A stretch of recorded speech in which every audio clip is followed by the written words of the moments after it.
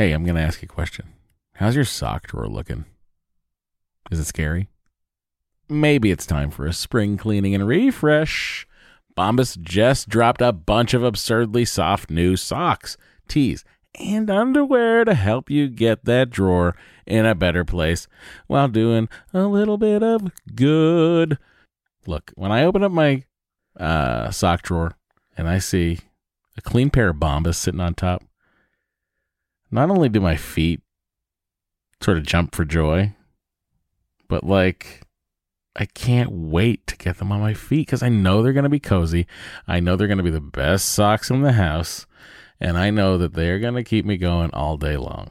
They've got some great details that have been obsessed over, including the honeycomb arch support, which I love, anti-blister tabs, which I also love. What that is, it's a little bit of the heel that goes up a little, just a smidge higher, like in a whatever the perfect amount higher is. That's how high it goes. Bombas has figured this out. And they've got cushioned footbeds that feel like little pillows on your feet, not to mention the buttery soft tees and underwear with no itchy tags. Oh, I hate an itchy tag. And Bombas is like, don't worry about it. We do too. And look, the best thing about Bombas is that when you purchase an item, Bombas donates an item. That's right. Every time you buy their socks, tees, or underwear, you're also donating essential clothing to someone facing homelessness. To date, Bombas has donated over 100 million clothing items and counting. I mean, Bombas can make returns easy as well. I don't know why you'd return anything because what? But they do have a 100% happiness guarantee. So if the dryer or your dog eats a sock, or if you're unhappy with your purchase for virtually any reason, they'll do whatever they can to replace it and make it right. Bombas has a spring collection out right now. That means new colors and new fun. That's right. They have garden party socks that bring the party to your feet. They got stripes. They got florals. They've got vintagey colored rib socks. You know, those stripes on the top of it. It's like, oh, hey, look at me. I'm a vintage soccer player or track person. They've got those too. And they even have a new pointelle sock with a frilly cuff. You know, if for all you frill seekers out there, folks, all I'm saying is you heard me talk about Bombas for years now. I don't know why you haven't done anything about it. Get comfy this spring and give back with Bombas. Head over to bombas.com/adventure and use the code adventure for 20% off your first purchase. That's bombas.com/adventure. Use the code adventure at checkout. Trust me, your feet will thank you. Well, go, baby, go, baby, go, baby, go, baby, go, baby, go, baby, go, baby, go, baby, go, baby, go, baby, baby, won't you come out tonight? Well, baby. Hi, everyone. Welcome to Matt and Dory's Excellent Adventure. I'm Matt. Dory is currently using the facilities. What happened here? Well, I'll tell you what happened. We recorded the first part of the podcast, and in old podcast fashion, I hit record. We talked. We did a whole opening segment, and then I looked, and when I hit stop, I noticed nothing was recording. So the entire first part of the podcast did not record. I took the SD card, which was still in the computer from all the podcasts I was doing over the weekend, and put it in the Zoom. The Zoom is the name of the device that we use to record. It's called the Zoom H6, if anyone's wondering. Great recorder. 4 XLR inputs, up to 6 different tracks you can record in isolation. But whenever I say Zoom, people think of now Zoom, the video conferencing program, which is very strange to me, because to me, Zoom is the device I'm talking into right now, not the app. Anyway, when I put the card back in, it was 0 minutes and 0 seconds available space. So I put the card back in the computer. I deleted about 120 files, and I then had 79 hours and 49 minutes of free space. So here we are. And Bo has just arrived. And everybody, please welcome to the show. You know her from Forever 35. She's the author of Startup, a novel, and the new memoir, which is coming out next year. Thanks for waiting. Ladies and gentlemen, it's Dory Shafrir. Hey, everyone. Wow, welcome to the show. Thanks for having me. It's great to be here. I'm so pleased you could join us here. I wished that you were here for the intro, but it was a lot of technical business, and it was a lot of me explaining for about 2 minutes what happened to the first part of the show originally. Oh, yeah. That was tragic. So, look, I can run you through this now because I remember it vividly. The most exciting thing that happened to Dory all week involves shoes. Dory, so tell me a little bit about these shoes. Well, they're not my shoes. They're my son Henry's shoes. That's wild. Yeah, you got a son. How old is he? He's 17 months. Yeah. Is he a rambunctious kid? He's a rambunctious little ragamuffin. Who does he look like? You or your husband?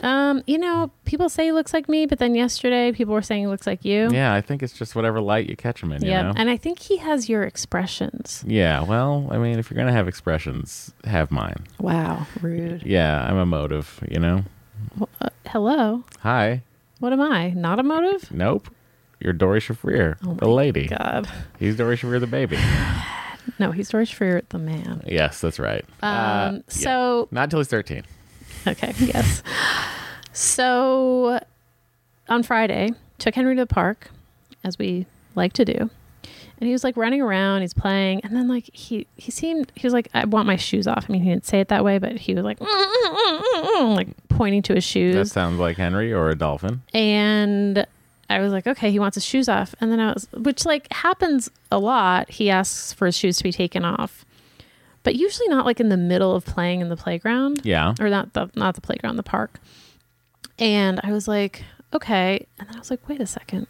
Maybe he wants his shoes off because they're too small. Whoa. So this dawns on you. You're thinking, maybe this is an actual situation where his shoes are uncomfortable, not that he's a baby and just wants his shoes off. Correct, which had been my assumption. Mine too. I think of children. I think children just don't want shoes on. Yes. You're losing socks left and right. Right. Where's the shoe? We don't know. Exactly. So I was like, well, let me see if there's a children's shoe store that I could take him to. I mean, foolhardy, but everything's been closed for quite a while. Might as well Google it. What happened? Right. So I Googled it. There's like one children's shoe store in Los Angeles. Open or period? I mean, I couldn't find that many. Yeah. At least like on this side of town. And that shoe store is Harry Harris Children's Shoes in Beverly Hills. Harry Harris. Which has apparently been around since 1962. Oh, wow. So probably, shoes to the stars. Yeah. Well, anyone who grew up in LA who I told I did this was like, oh, that place is still around? I went there when I was a kid. What about Chris Martin and Gwyneth Paltrow's kid, Apple? Do you think Apple got shoes there? I mean, maybe. Wow. That's some goop right there. Wow. Where did that come from? I don't know. I was just trying to think of like a child born in LA. And for some reason, that's the only person I could think of. And here's the thing. He's been wearing shoes, but he started walking right after lockdown when everything was closed. Yeah. He stood up a little bit here and there, and then all of a sudden... he's walking. Uh-oh. And, they say not to get them like super hard shoes at first. They should have soft shoes so they can really like feel the ground. So I didn't want to put him in anything too structured. And besides, all the stores were closed, so I couldn't get his foot measured. I tried to get his foot measured at home with a little chart that I printed off from the Stride Right website. Stride Right. You just print it. There it is. And Henry was not having it. No. He didn't want to stand still. Would not let me even like make a notation on a piece of paper of how long his foot was. So I was kind of guessing. Mm-hmm. I ordered a bunch of shoes. Half of them did not fit at all. And then like... when I was one of them, I was like, oh, okay. And it seemed like he had wide feet. Anyway, the whole saga is to say that I'd never gotten his feet measured because of lockdown. And then I just assumed that his shoes fit because they seemed like they fit. So I show up at Harry Harris Children's Shoes on Friday. I can't believe we're still telling the story. And they were taking appointments. So I was we were the only ones in the store. Right. Yeah. And the guy was like, oh, these shoes are too small. Uh-huh. And then he measured his foot and he was like, he's a 7. And he'd been wearing a 6. Oh, boy. Well, I wonder if he was a 6 when you got him the shoes. That's what I'm wondering, I don't want you too. to feel too bad. Well, I do feel bad. Babies grow, you know? Yeah, that's true. That's the number one thing about babies. They do grow. They don't stay the same. That's true. So he does have a wide foot. So I was right about that. But I was able to get him 2 pairs of shoes, a pair of sandal-y shoes and a pair of sneakery shoes. Yeah.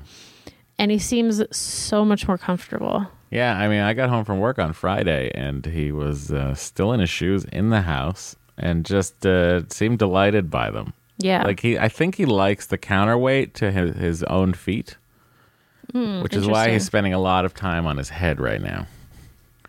What do you mean? Like he's doing his little, his baby tumbles, like Yeah. just being like a baby who just wants to be on his head, yeah. and then like laying flat on his back and kicking his feet up. Yeah. Like I think he's fascinated by what the shoes are doing for him right now. Interesting theory. Yeah, he runs funny. He runs like he kicks his feet very wide. He's got a wide run. That's a pretty standard toddler run. Look, I don't know from toddlers. He's my first toddler. That's true. But he does, I will say, he seems to be happier in a shoe Yeah. than he was just 4 days ago. The dark ages. So where am I right now? First of all, that's Dory's story. Thank you so much for joining us, Dory. Well, one more thing. You want to stick around while we interview our next guest? I did feel, I've been feeling pretty bad about this, that he's been walking around in too small shoes. Yeah. And I was telling a friend who has a son right around Henry's age this whole story, and she was like, "Oh, I need to take my son to get his feet measured because I never did that." And she texted me today. He was wearing shoes that were size and a half too small. Again, also could have been a grower. Oh, totally. But it's just like we're both first time moms. Like we don't really know how kids' shoes are supposed to fit. First time mom, long time listener, Yep. first time caller, long time lady, first time mom. That's what you should say now. Long time host. Yes, first time. That's true. We did host the podcast for quite a while without our very long haired baby. Yep.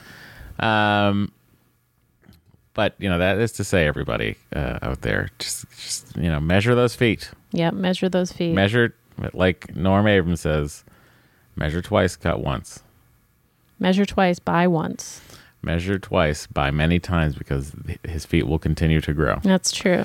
Well, that's good. What's happening? Well, look, aside from the debacle of the memory card being full this morning, just a lot of podcasts over here. Been doing a bunch. Yep. Did 2 during the week. Did Yep. 1 yesterday during the Yep. nap. Did 1 after he went to bed. Yep. Fitting podcasts around Henry's schedule. Not ideal, but doable. Well, he has a somewhat more consistent schedule now. Yeah, he has a what do we call it? A more substantial nap. Yeah. The one nap that he Right. takes is from time to time it gets to be huge. Yeah. But yeah, so I've done the math. I do 4 Star Treks every month and 4 Patreon Star Trek podcasts every month. So that's 8 right there. And then we do 4 of this every month plus 2, just 6. Patreons. So then I was like, oh my God, I do 14 podcasts every month, Yeah. which is like essentially one every 2.3 days. Which is a lot when I'm shooting. I mean, essentially I should just do one every day I'm not working, because if we're shooting 3 weeks a month, that's 15 shooting days. Yeah. Well, especially with Star Trek, like you can knock some out. You would think, you'd really think that. Thank you for, yesterday we couldn't do one because I forgot to put up the podcast. Oh, so you can't get too ahead of yourself. We 'cause had then no you don't get emails. I see. Which I was like, so we don't need the emails to do the podcast. Right. Again, I'm just fighting a losing battle over Yeah, here. you are. But we did I would describe it as a tight hour and 32 minutes. Yeah, I was yesterday. actually surprised and impressed. I was like, this feels good. Yeah. 20 minutes of emails, and then boom, we're talking about Catherine Janeway. boom, boom, boom. But it is what it is. So yeah, where am I? So it's a week. We just shot 2 episodes. We're doing a 3rd episode. We shoot 3 episodes and then a break. 3 episodes and then a break. That's our typical schedule. I did see that because of the pushing, the last block of episodes will be 4 in a row.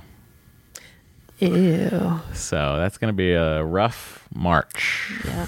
Sorry, everybody. And that will be a lot. But anyway, we're doing We shot 803, 804. We're doing 805 next week. And then we have a week off, and then we're doing 806, which needs we need to go. We needed it's part of it takes place on a cruise ship. So we were going to build it on stage, but I read the script and I talked to the director, and he was like, "We really shouldn't build this. We should go shoot it somewhere." And I was like, "We shouldn't go anywhere. I don't want to go anywhere." But I'll read it tonight and I'll let you know. And I read it and I was like, he's right. So then I said to the guys, I was like, hey, if there's ever going to be a time to go shoot something on the Queen Mary or something, it's probably, well, all the ships are docked. Interesting and they're point. not making any money. Right. And they'd probably be delighted to have us stroll through. Yeah. Is the Queen Mary even open for visitors right No. now? Oh, well, they're thrilled. So what went from we were just going to do one day on the boat and build the shuffleboard court on stage, Queen Mary was so cost effective that we're doing 2 days out. Wow. So that's a little bit of fun news. Cool. Not news really. Anyway, that's sort of what I'm doing. Got a bunch of podcasts to do. I got to do another podcast tonight with Andy, and then I got to do one on Monday with Andy, and then Dory and I got to do another Patreon on probably Tuesday because the month is ending. Yeah, it is. And look, if you want to email us, you could do so by writing to Dory and Matt at gmail.com or Matt and Dory at gmail.com. And if you want to call us, leave a voicemail, you could do so at 461-413-461-BABY. Yep. Or you can email us a voice memo. Yeah, which you'll have a better sound quality and the 3-minute limit of time not there. Correct. You can go over. If you feel like you're going to really expound on something Yeah. and tell a long story, Just do the voice which, memo. by the way, all for it. Yep. Send us a voice memo. And I also just want to mention that Yom Kippur starts tonight, so Hey, Yom. I'll be going to service on Zoom. Zoom in on service. Yep. Zoom You're going away. to zoom in on service. What do you think about that? Whoa. You know, the first part of the podcast, I explained how I say I'm recording on the Zoom. People are confused by that now. Yes. I bet the original Zoom is annoyed by this. I'm sure they are. Because it's a quality digital multi-track recorder. Yeah. And all of a sudden, this video app is there. And Yeah. everyone's like, Zoom? So he just... Anyway, we'll be right back. All right. Hey, it's Paige DeSorbo from Giggly Squad. High quality fashion without the price tag. Say hello to Quince. I'm snagging high-end essentials like cozy cashmere sweaters, sleek leather jackets, fine jewelry, and so much more. With Quince being 50 to 80% less than similar brands. And they partner with factories that prioritize safe, ethical, and responsible manufacturing. I love that. Luxury quality within reach. Go to quince.com/style to get free shipping and 365-day returns on your next order. Quince.com/style. Hey, I'm going to ask you a question. How's your sock drawer looking? Is it scary? Maybe it's time for a spring cleaning and refresh. Bombas just dropped a bunch of absurdly soft new socks, tees, and underwear to help you get that drawer in a better place while doing a little bit of good. Look, when I open up my sock drawer and I see a clean pair of Bombas sitting on top, not only do my feet sort of jump for joy, but I can't wait to get them on my feet because I know they're going to be cozy. I know they're going to be the best socks in the house. And I know that they're going to keep me going all day long. They've got some great details that have been obsessed over, including the honeycomb arch support, which I love, anti-blister tabs, which I also love. What that is, it's a little bit of the heel that goes up a little, just a smidge higher, like in a whatever the perfect amount higher is. That's how high it goes. Bombas has figured this out. And they've got cushioned footbeds that feel like little pillows on your feet, not to mention the buttery soft tees and underwear with no itchy tags. Oh, I hate an itchy tag. And Bombas is like, don't worry about it. We do too. And look, the best thing about Bombas is that when you purchase an item, Bombas donates an item. That's right. Every time you buy their socks, tees, or underwear, you're also donating essential clothing to someone facing homelessness. To date, Bombas has donated over 100 million clothing items and counting. I mean, Bombas can make returns easy as well.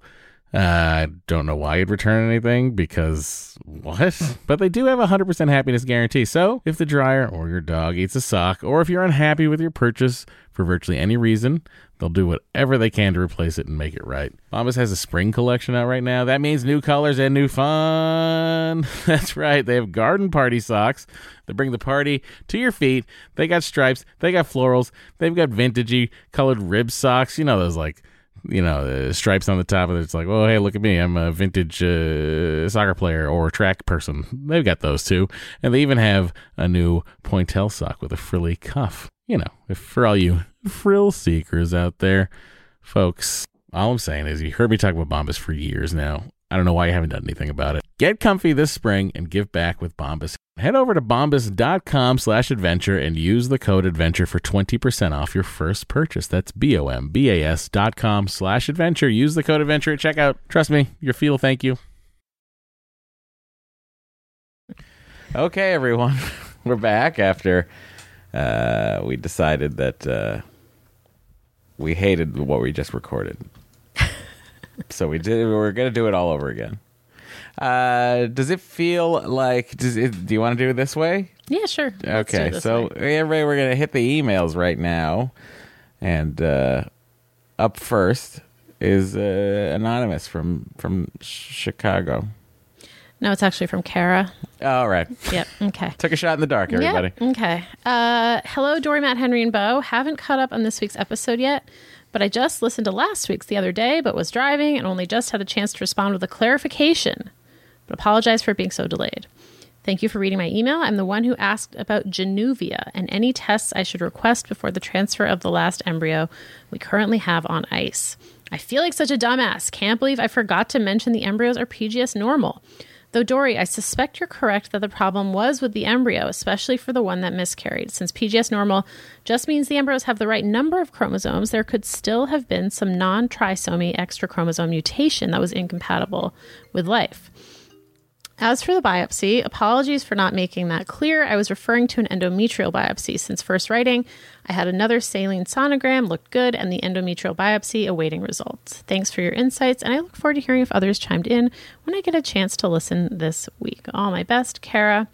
In 2,700 square feet with a 20-month-old husband, 2 dogs, and a 30-gallon, soon to be upgraded to a 75-gallon planted aquarium. Oh, boy. Oh, P.S., Matt. Yes, you're exactly correct. A planted aquarium is a fish tank that has live plants. Bonus. Sorry, Dory, if this makes Matt want a tank again.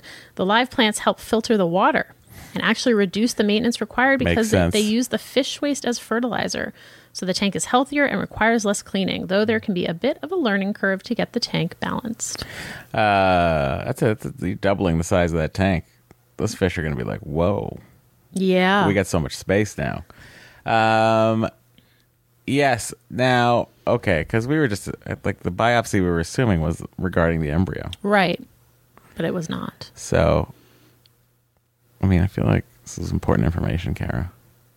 Thank you for writing in about it. All right. This next email is from Jess. Hi, Jess. Hi, Matt and Dory. Matt was wondering if anyone likes the updates about work. As someone from the Midwest, I find any talk about the making of the Goldbergs fascinating. So these updates about working during a pandemic are really interesting to me, at least. I also wanted to comment on some talk that happened a couple weeks ago about having a healthy baby. I've written in before about my 25-weeker. Needless to say, even though the embryo was PGS normal, since he should have spent 3.5 more months developing in the womb, we did not have a healthy baby. We chose to focus on bringing home a happy baby. And whatever higher powers out there heard us because we have the happiest little boy.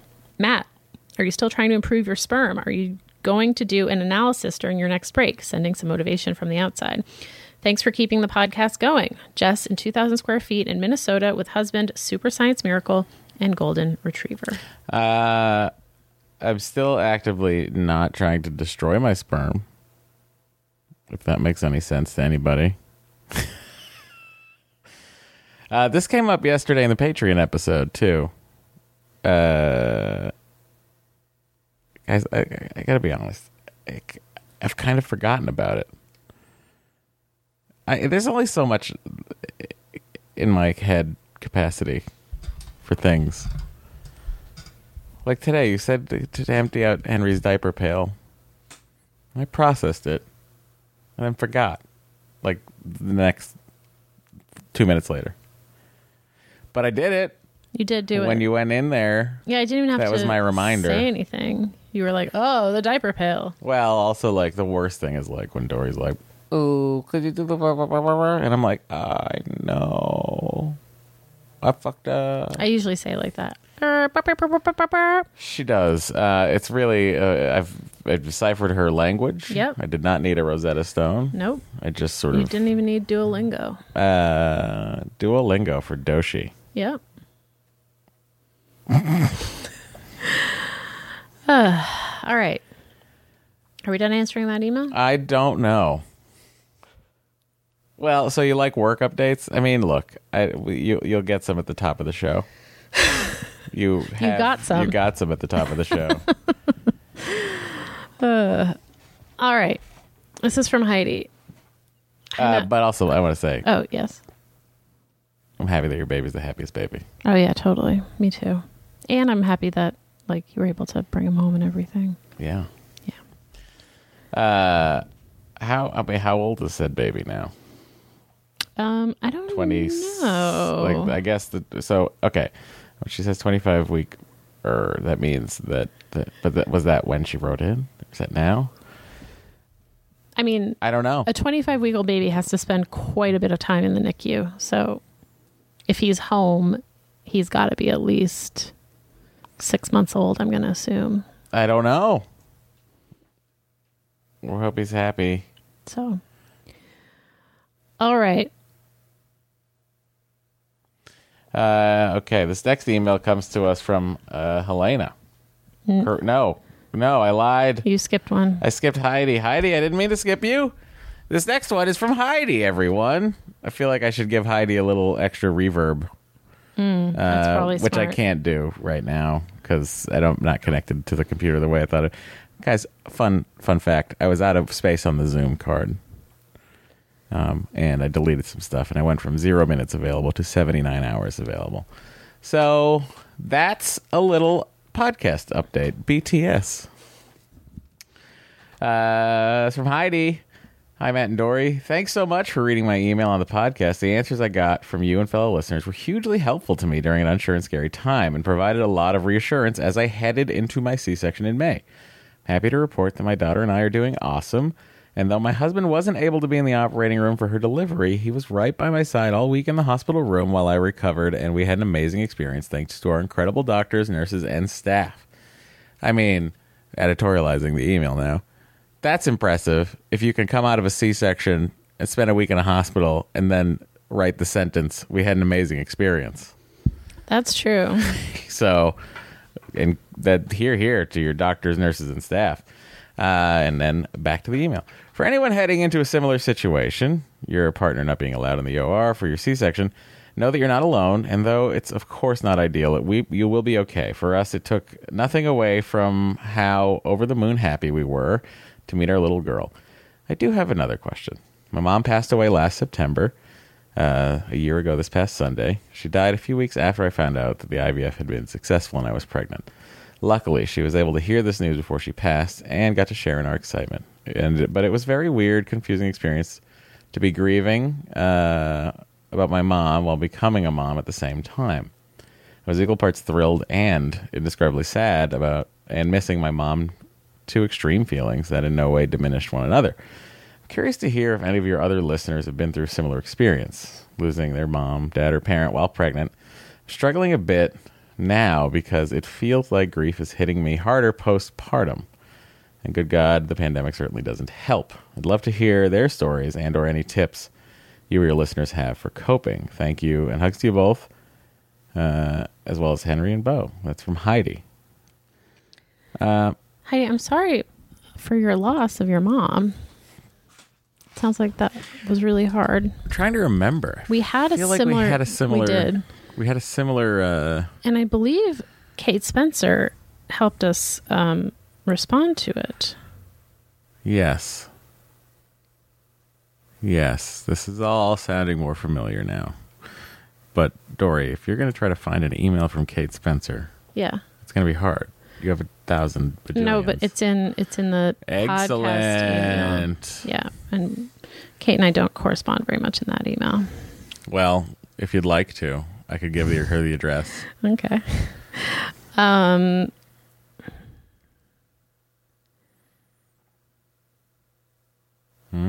Yes, Oh, we had a pretty similar email.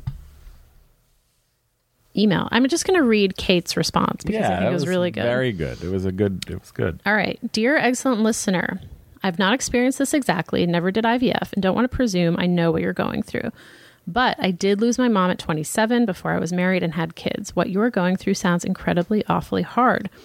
A grief support group might provide some relief as well as therapy, just to have a space to go and check in, get support, and feel heard. A space that's just for you on a regular basis. All that being said, I can't promise you that it will be easy to parent without your mom. At times it will feel painful and devastating, but I can promise you that you will be able to do it. All the things she taught you through loving and supporting you unconditionally throughout your life will kick in and exist in you organically without you even thinking about it. Lean on your support system as much as possible. People want to help when others are grieving and when others become parents. No one will ever replace her, but do not let that stop you from asking for and receiving the help and love of others. And then she also responds to this question of like, how to kind of keep your mom's memory alive. Mm-hmm. So she says, I talk to my kids about her, always answer their questions about her, about death, etc., and always ask, what else would you like to know? So they feel safe asking me these questions. I'm honest, but also age appropriate in my replies. I have pictures of her everywhere. I talk about her openly. I cry when I feel sad and let them know why. I also share stories about her, about both the good and the bad, and they love to hear them. My children... And then she says, I can assure you it won't sound like you're shit talking to share stories of her less than perfect moments. She will sound human, and you will help to normalize to your kids that no one is perfect. My children love hearing stories of when my mom got mad or yell. They also love hearing about the songs she used to sing to me. She will seem alive to them because you will keep her memory alive and make her part of your family, even though she is not physically present anymore. I'm sending you all my love and solidarity. There are a ton of resources for motherless mothers online and groups on Facebook too. You may also like connecting with other motherless moms. If you don't know anyone directly, ask friends to connect you to motherless moms they might know. I mean, very helpful. I assume. Super helpful, I think. Thanks, Kate Spencer. Yeah, thanks, Kate, for responding, for letting past. us repurpose your response. That email was from March 2019, before Henry was even born. Yes, I remember those times. You do? March of 2019. Yep. Still optimistic about being able to see Endgame in the theater. Yep. You bought Bikini Kill tickets. I did. We were really just very dumb. All right. Let's move on. Young and dumb. Actually, if anyone has other suggestions or thoughts for Heidi, please do send them in. All right. We're going to hear a voicemail now. Hi, Matt and Dory. This is Irina calling from Florida.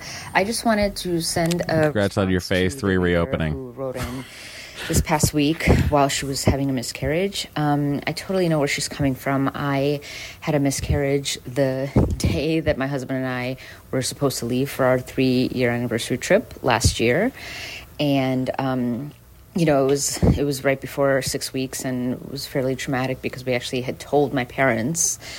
So that was really sad. However, you guys were wondering whether it's easier on the other side, and I actually have some experience with this, which is that with my second pregnancy with my now son, who was born at the end of March this year, I decided to reveal it at 5 weeks. And, my husband was apprehensive, but ultimately supportive. He said it was up to me because I felt like I had a lot of trauma surrounding the miscarriage and just how sad it was.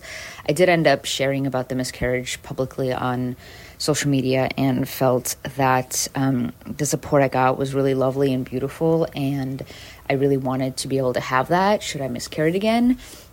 And so, it was tough and scary, and I'm literally almost shaking right now just thinking about it. But when I got pregnant the second time, I made a post on social media and told friends that I was 5 weeks pregnant. And a big reason why I did that is because I knew that I would not be able to go through another miscarriage by myself. And it was really hard and scary, but at the same time, it actually gave me more opportunity to talk about, because the first trimester can be really difficult for a lot of us. And I think revealing early not only allowed me to talk about all of the anxiety that I experienced, worrying about another miscarriage and just worrying about the health of the baby, but also just allowed me to talk about all the normal first trimester stuff. I was really exhausted and all the weird food cravings I was having. So I want to just say, for anyone who has had a miscarriage, that sometimes actually talking about it publicly, on your social media platforms, or even just having a few close friends that you can be honest with, can really, really be a huge help, because miscarriages do happen. They are, fairly common. 1 in 4 pregnancies end in miscarriage, which is a lot. But at the same time, the stigma of not revealing your pregnancy until you're 12 weeks and past the quote-unquote most, dangerous part of a possible miscarriage, it's all kind of, bullshit. The only reason we don't reveal our pregnancies earlier is because, there's just this whole don't air your dirty laundry mentality in our society. And I think that really does not help women and those of us who are experiencing and going through the pain of miscarriage. So, if you want to know what it's like, I revealed my pregnancy at 5 weeks, and I am damn glad I did it. All right, bye. And I live in 1,100 square feet with a husband, an almost 6-month-old baby, a 7-year-old border collie, a 3-year-old cat, and we just got a brand new kitten who is about to be 8 weeks old and is saving my goddamn sanity, honestly. All right, bye. Thank you. It is the whole don't say it until you're 12 weeks. Right. It's interesting. Mm-hmm. Where did that come from? Superstition? Well, I think... Or societal patriarchy being look, there's a good chance you'll lose a kid and you'll be in hysterics. Probably that. Not wanting to deal with women's emotions. Interesting. Publicly, Yeah. I don't want to deal with them privately, only publicly. Interesting. Thank you. Yeah. It's about time to take another break. We'll be right back. Alrighty.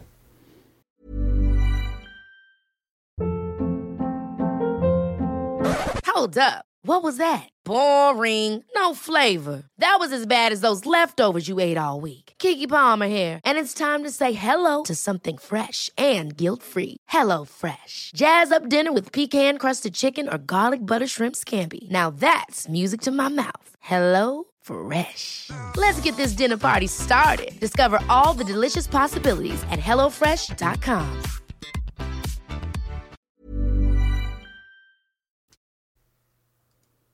Hi, we've returned, and we can return with an email from Helena, who I believe I mispronounced as Helena.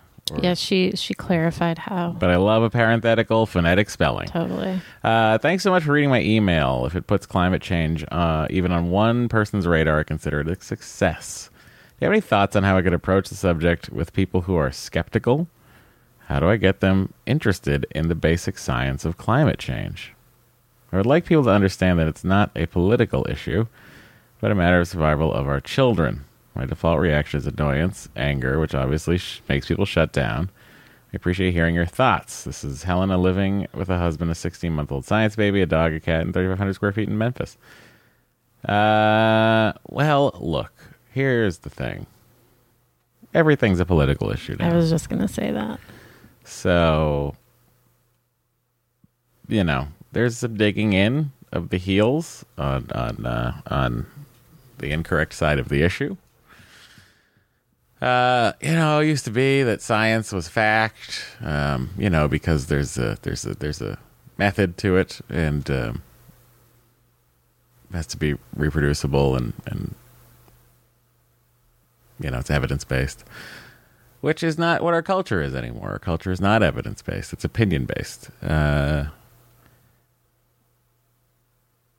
So even facts are treated as opinion, and that's a problem. So I don't know if there's a great answer to how you would approach this to someone. Now, a skeptical person, maybe there's a way to approach. But a person who flat out denies, I think your task is a lot more difficult. I think all you can do is stay true to yourself. You don't have to be always proselytizing about it, but you can certainly talk about it. You can talk about it on social media. I think that actually is effective. You can be the Ed Begley Jr. of Memphis. And I think also just try not to get too frustrated when people don't want to hear it, because maybe they'll want to hear it 6 months from now or a year from now. You don't know. And we actually heard from a couple more people who had some concrete suggestions. So I'm going to read from them. It was like they anticipated Helena's question. I love it. This is from Shay.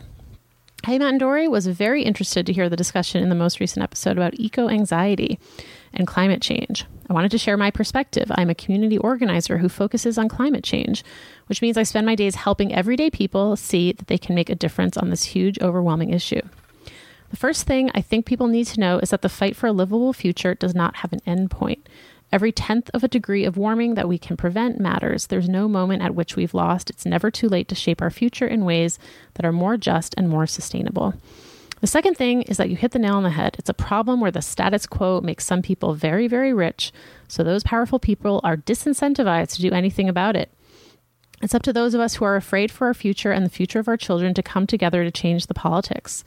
We do that by voting, and we also do that by doing all kinds of other political work, speaking at hearings, registering other people to vote, calling our elected officials, getting the institutions we are part of, like religious groups and unions, to take action. The biggest and best thing you can do is to get involved with a local community group that's working for climate justice. We're all busy parents. Well, some of us are busy parents, so we don't have a ton of time, but a good organization will work with your time constraint and help you put your talents and things you're already doing to good use. The problem is a lot bigger and scarier than any one of us can face alone, but we aren't alone. There are tons of people out there who feel the same way, including your friends and neighbors. The cure for despair is community.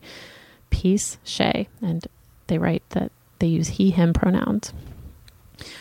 So maybe that's an answer for you. Oh, wait, sorry. Shay is 2 adults, 1 10-month-old, 2 cats in 1,400 square feet in Brooklyn, New York, where we're fighting to stop 3 new fracked gas power plants and to support offshore wind development instead. Where are they going to be, the plants? I don't know. Ay. So, Helena, maybe that's an answer for you. Maybe, I'm sure there are climate activists in Memphis. Maybe they're not as visible or as vocal as the climate deniers, but I'm sure they are there. And maybe it would be helpful for you to find your people. I mean, the idea of a vocal climate denier is bananas to me. Yeah, but they're out there. Yeah, but you don't have to do anything. If you're truly denying climate science, then just shut up. Because you're not going to affect it anyway because you think that people don't affect it. So shut the fuck up. And I think it would help, Helena, I think it would help you to channel your passion for this into this kind of concrete action that Shay is talking about. So maybe look into that. And we actually got a voicemail about this as well. So I'm going to play this voicemail right now. Here we go. Hi, Matt and Dory. This is Katie from Alexandria calling back. I am on a different walk with my dog on a different day, and I got another part of your podcast and had to pause again. It's about the writer the emailer about climate change and the anxiety that's coming with it and the feeling of hopelessness and how you guys feel about it. And I just had to let you know that there is a new book that came out. There's a podcast that goes with it, but it's called All We Can Save, and it is from a scientist who actually her whole focus is political advocacy, because you can't save the environment if you don't factor in how people live in the environment, and it's about getting people involved in saving their own local area. This is what Shay was talking about. And how that can bloom and blossom and create reverberations across the world. So, just if you're feeling hopeless and anxious, there is a new perspective now that is not, let's stop it. It's how do we save what we still have. And I kind of love it because their main mantra is fuck hope. Hope just makes you sit still and wait for someone else to do it. This gives you little things you can do where you are right now. It's all about empowerment in your area, as well as the greater things of, voting and advocating. But it takes this giant concept of global climate change and really tries to help you get a little finger hold into your area, and having some sort of control helps relieve anxiety, and I have found so much comfort in learning that perspective and actually taking action in my own life. So, poor little baby Henry, he's not getting the world we had, but we can help keep what we do have for him and everybody, all your other science babies. So I just had to chime in on that. Still in Alexandria, still walking my newsie, and still got a guy and 2 other cats in a 1,100 square foot apartment. All right, love you guys. Bye. Thank you for the call. Yeah, I hope that helps Helena and any other listeners who are thinking about this stuff. And hopefully a lot of you are thinking about it. It's too much. But we got to think about it. Yep. Because no one else is thinking about it. Yep. Well, Shay and Katie and Helena are thinking about it. I know, but we should act like no one else is thinking about it. Okay. All right. Moving on to a totally different subject. This is from Cindy. Hi, Matt, Dory, Henry, and Bo. My clinic has partnered with Bundle Infertility, a group that offers IVF packages. When we talked to the clinic about Bundle, we learned that it was their first week of the partnership, and they really didn't know much about the program or the company. I'm wondering if any of your listeners have used Bundle. That's BUNDL. And if they have anything positive or negative to share. Our clinic used to partner with Attain to offer packages, but I think Attain went out of business. The instability makes me nervous, but I would like to save money. And the link is bundlefertility.com. BUNDL fertility. Thank you for all you do to raise awareness about infertility. Cindy in 2,300 square feet in the suburbs of Atlanta with 1 husband, 1 toddler, and 2 dogs. I love the clever marketing of let's drop the E. It's like, okay. How do we separate ourselves? Well, we spell it wrong. Well, it's such a Silicon Valley thing. Yes. I wonder who the first was. The first weird spelling of something. I mean, I remember Tumblr. Yes. Was which is LR, yeah. Yeah. But I feel like they were not the first. No. Any Toys R Us? Historians of Silicon Valley out there who want to weigh in? Yeah, I've never heard of Bundle. I'm confused by the existence of it and what it does and how it does it. I wonder how it does it. Yeah. Is it like paying into a separate IVF insurance kind of a thing? It sounds like it's like a firm. Yeah, but are they buying the debt? I'm very confused as to how this is working. So if anyone knows more about it, I'm happy to hear it out. And Dory's on their website right now. Yeah, it's not really clear to me.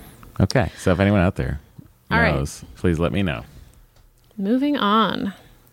This next email is from Helen. Hi, Dory, Matt, Henry, and Bo. Your talk about Rosh Hashanah got me thinking, given that we're coming into autumn, this is when I would start figuring out Christmas visiting plans, but this year I'm nervous. My fiance and I have family all over the UK, and we usually do a quick visit to one set, then a couple of days with others, but that is a lot of jumping between different groups of people in what will be a more contagious time for not just COVID, but all your normal winter viruses. Our parents are getting older and have lots of fun medical things, and I don't want to put people at risk, but it's a family time, and we all want to see each other. I'm thinking about maybe doing 2 Christmases, one at each set, but just have one of them in January. We can't have one big gathering, as one set is in Glasgow, the other is in London, and nowhere is big enough. I really don't know, though. How are you and the other listeners doing Christmas, Hanukkah, and Thanksgiving this year? Is it making anyone anxious? Is it worth ignoring it this year, or do we need it more than ever? Any ideas would be gratefully received. Thank you for all you do. Helen, still rattling around an empty flat in the middle of England, missing other humans. Dory and I were just discussing this today. It's a pretty big topic of discussion around here, I would guess. The travels and logistics and how would we do it? Could we do it? We don't know. We feel very isolated over here. We're in Los Angeles. Closest family is in Texas. Closest beyond that is Orlando. And then beyond that is Boston. So, I don't know. Over to you, Dory. Do you know what we're doing? No. Are we doing anything? I don't know. It's interesting to think about. I mean, look, normally I think we'd probably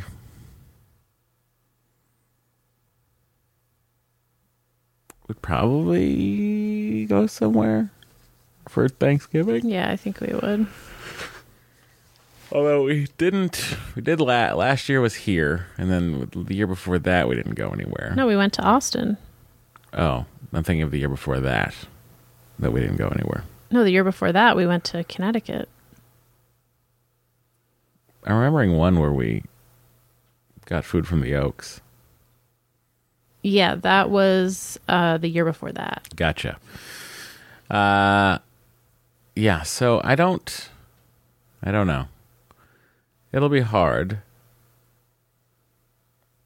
I know I offered Dory, I was like, just go and I'll stay with Henry. She laughed at me. She just laughed in my face.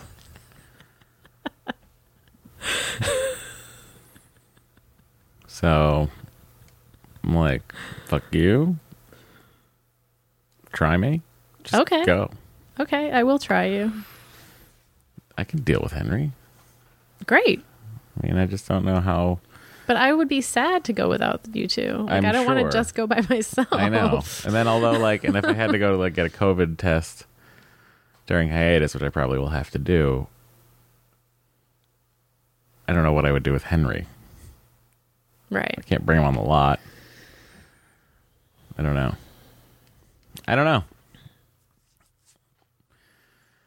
It's pretty.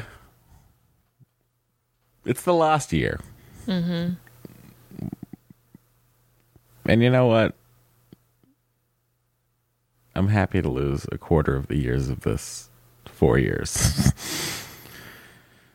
I don't know. Christmas, I also don't know what the plan is there. Last year, it's crazy. Last year, we were in New York.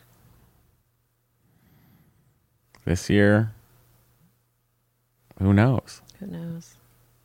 I mean, this year, I'm pretty sure I'll be in Los Angeles, so Yeah. we got a lot of Christmas ornaments to buy, and a new tree to buy, and a Santa Claus to explain to a child who doesn't talk.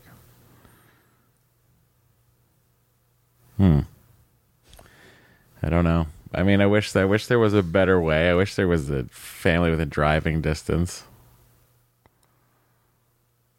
I wish we all I wish Henry was a little older. And I think I would feel more comfortable bringing him on a plane. Well, I'm worried about the fact that, like, in 6 months, 7 months, he'll be 2, and he'll have to wear a face mask. Well, someone was saying that JetBlue is over 3. Okay. But a lot of places are over 2. Right. So, it's like we got to start breaking that in. We got to start introducing that habit. Yeah. Yeah, I look, it's hard to even think about. I can't wrap my head around it. And I know you're going through a very similar thing, but in Glasgow is not exactly a drivable situation from London, but certainly more doable than Boston. That's true. Wait, is it across a body of water? No. No. Yeah. Also, I mean, back to your initial conundrum, I think if your parents are older and the most important part of it to you, then I think you should just have a situation where you're doing that Christmas there with them. But Yeah. if it's split parents, set in London, set in Glasgow, then yes, I think the 2 Christmases some weeks apart is probably the best bet. Yeah, I agree.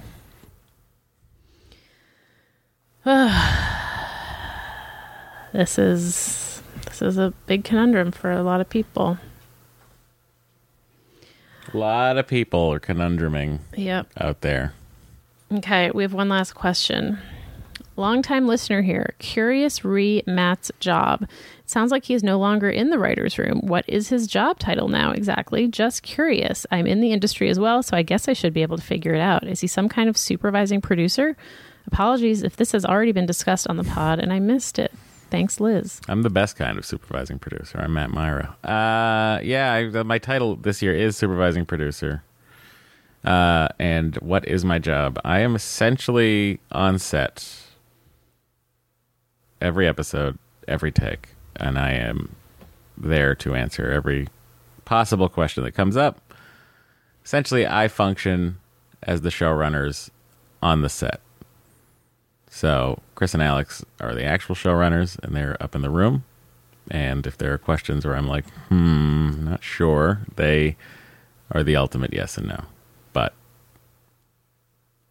most of the time, I'm making the decision down there and just making sure that the show is the show, and that the characters are the characters, and that we're shooting it the way we shoot it, and all that stuff. So yeah, that's the answer. It's a fake job. It doesn't really. I mean, look, because my showrunners spend so much time in the writer's room, and they don't like to come to set. I used to cover for them on their episodes back when we were all in the room together. And then I just, last year took over for Lou Schneider, who just directs now. He used to be me down there. He was just on stage. So now I'm just on stage.